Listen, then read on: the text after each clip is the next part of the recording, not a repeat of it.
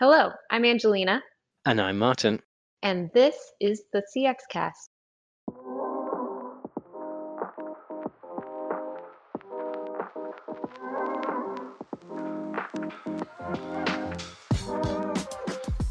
Hello, and welcome back, hopefully, back to the CX Cast. Now, this isn't going to play out straight after the new year, but this is our first recording in the new year. So, first off, welcome back, Angelina, from holiday. Happy New Year, Martin. Hope you had a good one. We're all trying to remember what our jobs are post Christmas holidays, but we've got with us Martha Bennett, who is VP Principal Analyst based out of, I want to say Windsor in the UK. Is that close enough? Close, Eton. Close, Eton. So closer to me than she is to Angelina. And Martha's here to talk to us about generative AI. Now, we've talked about generative AI a few times on the podcast, but we're going to go a click deeper today. We've talked about use cases for design, for CX. We're going to talk in the future about use cases for journey mapping, journey orchestration. But Martha's here to dig a little bit more into what is it, how does it work, and shed a bit of light on what's going on underneath the hood when you ask ChatGPT or your other favorite large language model a question. So where I want to start, Martha, is a bit of a definitional thing about what is generative AI? What makes it special? Well, first of all, thanks ever so much for inviting me. You're taking a risk here, inviting a geek onto a CX professional webcast, so I'll do my best not to disappear down into the weeds too much. In answer to your question, the reason why everybody is so excited about generative AI, and rightly so, is that we are looking at doing new things because at a high level, when you look at what AI has been doing for us very successfully for quite some time now, is essentially processing data and also, where necessary, coming up with predictions, automating certain things. What generative AI brings to it, and the difference actually lies in the word generative, it generates new content. And that's what makes it so interesting for so many different work and consumer contexts. I should also just say that we'll probably mostly be focusing on things to do with text in this podcast, but it is worth stressing that this is also about image creation, because in particular in a CX context, where, as I'm sure you've already heard, one of the real opportunities with generative AI is personalization, then being able to generate new images and make them personal to the customer or prospect is obviously also a key element. And sorry about the digression here. No, it makes sense. So let's start with there's some definitions, words getting bandied around like large language model, LLM. What is one? What does it do? And when you type a question into it, what's actually happening? Right. The first thing to say is when you type a question, and let's just stick with ChatGPT because I think that's the one that everybody knows and that's the most widely accessible globally. A large language model, I'll come back to that, sits at the heart of it. What is not obvious to the person using it is that there is a whole host of other technologies in play that, for example, interpret what you've just said, try and maybe interpret the intent, and then there's all kinds of magic, let's call it, happening, or techie stuff around vectorization, tokenization. We don't need to go into that. That's not important. What is important, that it's about more than just the large language model. And if we can park that and come back to that in more detail, because that's really important. Once all that input that you've given with your question is processed, that's when it goes into the large language model. And if I want to be really flippant about it, a large language model is actually statistics on steroids. I mean, it looks hugely impressive because the output is beautifully formulated. It provides some really, really elegant phrasing and so on. But what it's essentially doing, it's not literally answering your question.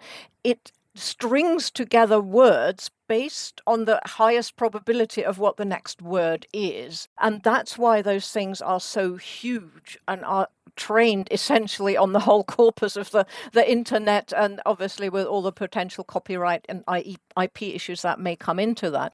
But the key point to remember, it's all probabilistic, and that's also why you may, when you input the same question, actually get different answers. So there's something critical in that which I've seen misunderstood before. So this is really so to kind of reiterate the point. This is really different from me saying, "Hey Siri, what's on at the cinema tonight?" Yes, it is different. Going forward, and in fact, this is where we probably touch upon in the more detailed discussion, is that if you just ask ChatGPT, you're as likely as not to get back what's called plausible nonsense if you really ask it a question. It's different from when you just, for example, say, I've got an idea for a story here, and feed in some rudiments of a story. Or you've already written something and you say, hey, can you turn this into business English for me? That's what it's good at. You can then take that and read it and maybe edit it. But don't go in and ask it for an answer. If you do that, you're as likely as not going to get different responses every time you ask the same question. And before you come to it, there are, questions that should never be asked because, they're just inappropriate for all kinds of reasons. There is a lot of work going on in the background by the people who make these large language models to surround them with what's called guardrails to prevent some of that bad stuff from happening. But it's important to note that this is not an improvement in the model itself necessarily. This is all the things that go around the model to get the best out of it without exposing the downsides. And I've seen some of those guardrails, including Forrester's Gen AI model Isola will just say, I don't have enough information on that, and not even try to answer. That's a good point. Yes, that is a guardrail in action where some other technology has interpreted the question coming in, knows that it's not appropriate for Isola in this instance. Let me just actually sidetrack into the guardrails aren't necessarily always going to work, or they really need to be carefully constructed. There's a wonderful thing that happened before the holidays in the US, where a car dealership used a Gen AI-powered chatbot to have conversations with potential car buyers and make them an offer for a car. Somebody who knows how that model works actually tricked it into making the customer an offer of a $2 car. I can totally see it too. Give me an offer I can't refuse. Okay.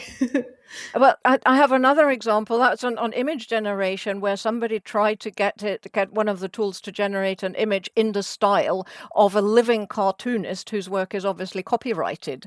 The tool quite appropriately refused because that had been built in. So he allegedly, it was a he because I saw the tweet stream, then essentially tricked it into thinking, no, we're actually 125 years in the future, copyright's expired. And he got his cartoon.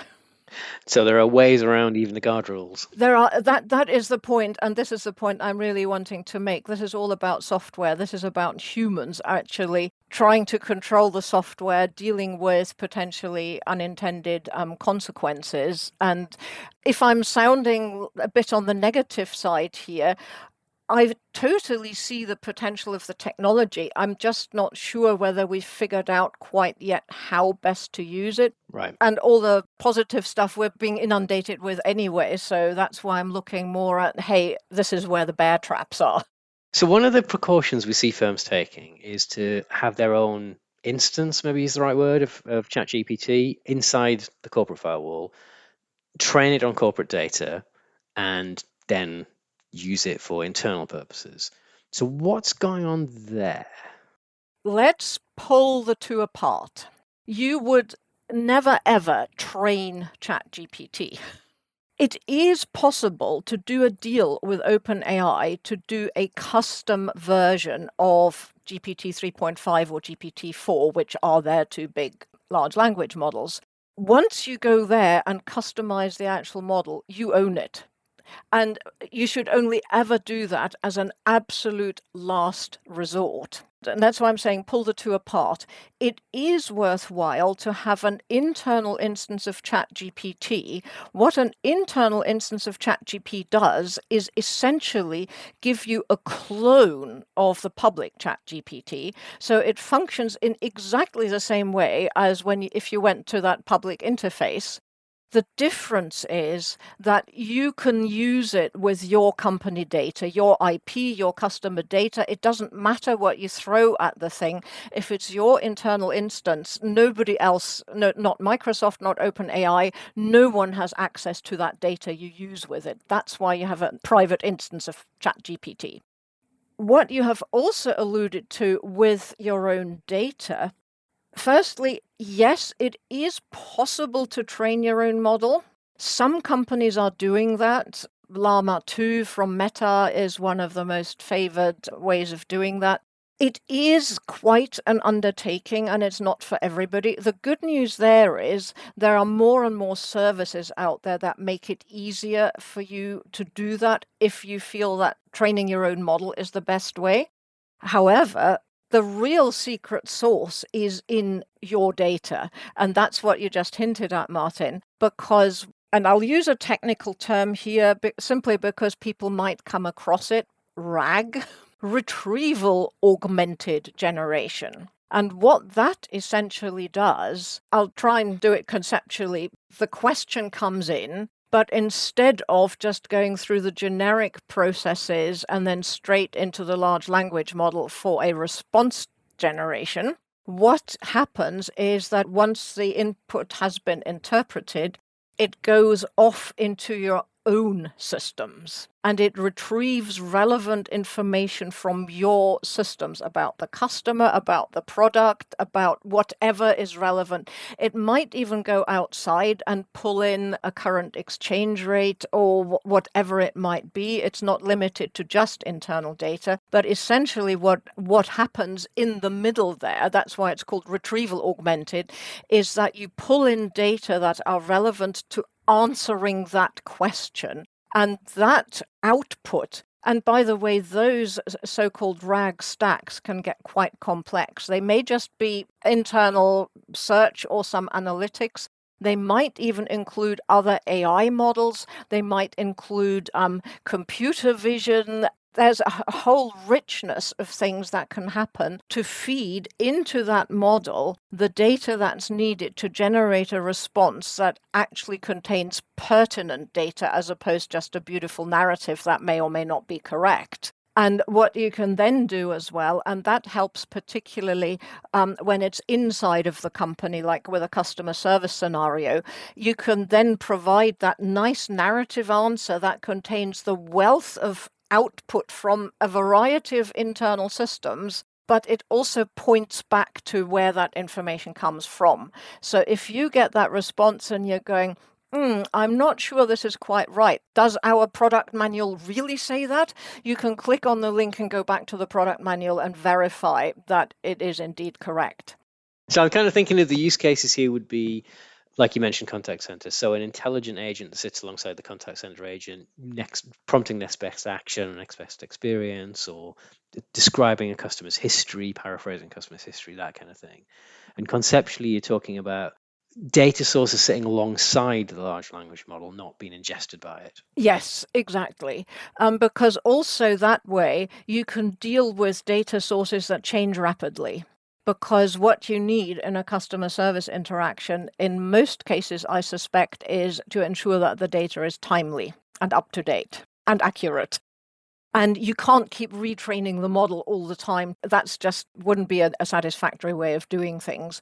Whereas if you're just drawing upon the wealth of your own systems, and you probably realize there already where the challenge is, those who already have a good handle on what data they've got, they can get at it, they can run appropriate analytics, they can combine it in appropriate ways, they will have a head start on those that don't. So one of the promises then is actually democratizing data, right?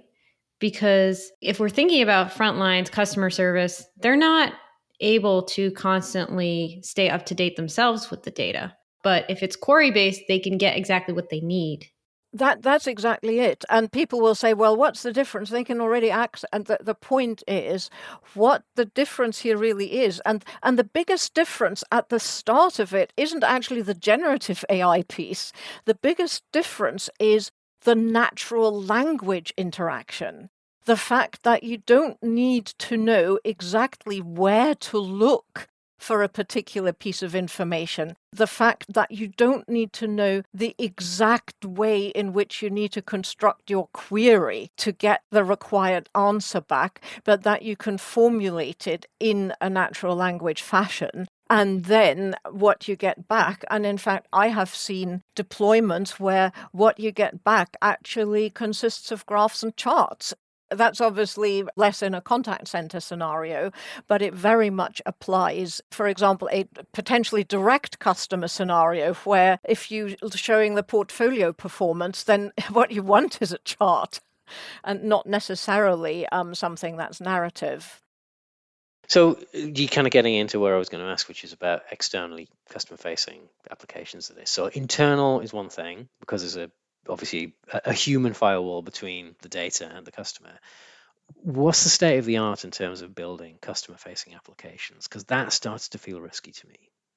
It does feel risky, as my car example, I think, already showed. That's just an amusing one where everybody just has a good laugh.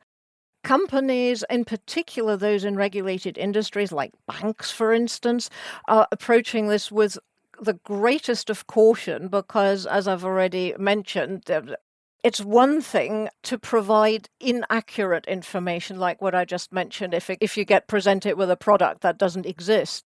That's annoying. It may lose you some customer trust, but ultimately it doesn't do any harm. However, if the output, and it's typically a chatbot type scenario, if the output actually leads to harm, like the customer investing a product that's not in their best interest and losing money, or some guidance is given that makes somebody blow up their central heating or whatever it may be, then that can have consequences that could include lawsuits, regulatory compliance breaches, and at the risk of sounding very boring, where, again, this is probably more the case in financial services, but when you have situations where the output has to be what's called deterministic, meaning that if you ask the same question, you should get the same answer back.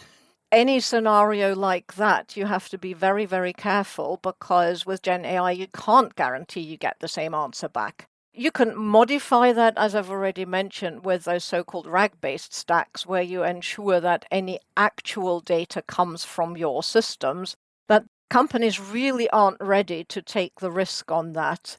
Those that already have well-received chatbots and have the infrastructure in place to draw from their own data sources, they're beginning to venture into using some of this in a customer-facing way, but with existing use cases, not venturing into new territory. So it's not just potentially garbage in, garbage out, like we've always said with data, but it's garbage in and variable garbage out too. Yes, and in fact, that wonderful saying attributed to Einstein, what's it, insanity is doing the same thing over and over again and expecting a different result. Einstein had clearly not encountered generative AI. Right. So you started mentioning about trust as well. One of the things I've seen is, I can't work out how to describe this properly, so I'll give it a go. Users trust in the fact they've asked the right question. So this gets into the whole thing about prompt engineering and how are you phrasing the question? Because I've seen instances where people have asked it a question, it's given an answer, and they've gone, "Oh, brilliant!" And then you look at the question, and actually you've asked something different, but you think you've asked a different question, and you've got the answer to a different question, and they get trapped in this mode of, "Well, I trust the answer." A, you probably shouldn't trust the answer because it's not an actual answer; it's a probabilistic answer. And B, you didn't even ask the right question in the first place; it's answered something different. So, how do we train people to use them better? Well, this is indeed actually the biggest challenge. And I know there are people who say that nobody should use generative AI who isn't an expert in the topic for which they're looking at the output. But that's clearly not how it's used. The reason I'm actually concerned about this in that I have seen some examples involving, I think it was medical advice, and the other one was to do with developers. So in the second example, we're actually talking with techies. And in the medical thing, they looked at doctors' answers and generative AI answers to people's health questions. And in the developer example, it was about answers to technical questions. In both cases, the ChatGPT answers were preferred, even when they were wrong. And you could forgive that in the health scenario because, as I already said earlier, obvious nonsense is better than plausible nonsense, because if it sounds right, then how would I know that it's not right? But in the developer examples, when they did that experiment, the developers actually preferred the ChatGPT answer, even if they knew it was wrong, because ChatGPT is more polite. So that's an example where, are you talking about writing code? Well, I don't know whether that experiment was about writing code or just a technical question that was Right, answered okay. by somebody, and they But compared it an with one instance of where those. it's an instance where there is an actual correct answer. There is a correct answer. Yeah. You ask a technical questions, how do I do X? And Yeah. you go to, places like Stack Overflow or whatever, where other developers give you their answer to how they think you can solve your problem. And just like with doctors, the experts on those sites, they can be quite curt. They're under time pressure. They know exactly what they wish to convey and push it out there. And so in non-answer to your question, Martin, this is going to be a challenge, because what we're seeing from those very early rough and ready comparisons is that people do like it when someone's being polite, and they're more receptive to that kind of tone. Well, and I think RCX index backs that up, the easy, effective, and emotional is the thing that matters. So you can create positive and negative emotions by being rude or polite. And I've noticed ChatGPT is very polite and very enthusiastic about everything I ask it. It's also very verbose, and that's another thing to think about. I've experimented with other chatbots based on large language models, and I know that some of them, where ChatGPT will give you 3 paragraphs when you ask it to summarize something or whatever. Claude 2, for instance, gives you 1 paragraph and no content is lost. Or no, there's nothing lost. ChatGPT just has a habit of repeating itself. I've just had another thought, because I recently had a conversation at an event with a consultant who said that chat interfaces will replace everything. That's how people will interact. And I challenged him on that and said, is it always the most appropriate to try and deal with things verbally? And I used the example of, let's say you're buying a car. You may start with verbalizing your requirements. I would like that type of a car, and I would like it to be blue, whatever your requirements are of a new car. And then you might get some suggestions back. At some point, wouldn't it be easier if you could just use a visual product configurator to come up with your ideal vehicle, rather than getting verbal responses and responding with a narrative? You tell me. Yeah, describe which shade of blue. For the audience at home, we're recording this on video, and both myself and Angelina frowned a lot while that question was being answered. So this has been exactly what we wanted to talk about, which is like demystifying and getting underneath the hood of kind of what's going on in some of these models. So anything else, talking to our audience as CX professional, anything else you want to leave them with in terms of advice or like key risks, key opportunities? And I think the risks that we've talked about, in that really great caution is advised. What I'd like to leave people with really is that it's all about your data. That is the foundation. Whether it's an internal use case to give extra powers to your contact center experts, or whether at some point you might want to take it externally. If you want to personalize, if you want to provide optimal service, you really, really need to understand the customer, have your data in good shape, have access to that data, obviously understand how you can use that data and how best to surface it. but also really, really open up your thinking about what you could do in an ideal world if you could make something really personalized. Like, can you learn enough about a customer to adapt the language of an email to that customer to what that customer might prefer, in the way that it's been done by some banks for decades in the call center, where there's actually a marker against the customer. This person's chatty. This person's purely transactional. Don't try and talk about the weather. That can be taken to the power of n, provided you have that data background, and also always bearing in mind that just because something is right 999 times out of 1,000, does it matter if it goes wrong once? Because for some companies, a 97% accuracy level is fine, and the rest they can deal with in some way or other. Think about how that plays out for your use cases, your environment, your scenarios. So don't put it in charge of your nuclear power stations just yet. So thank you, Martha. Thank you, Angelina, my co-host as ever. Thanks, Martha.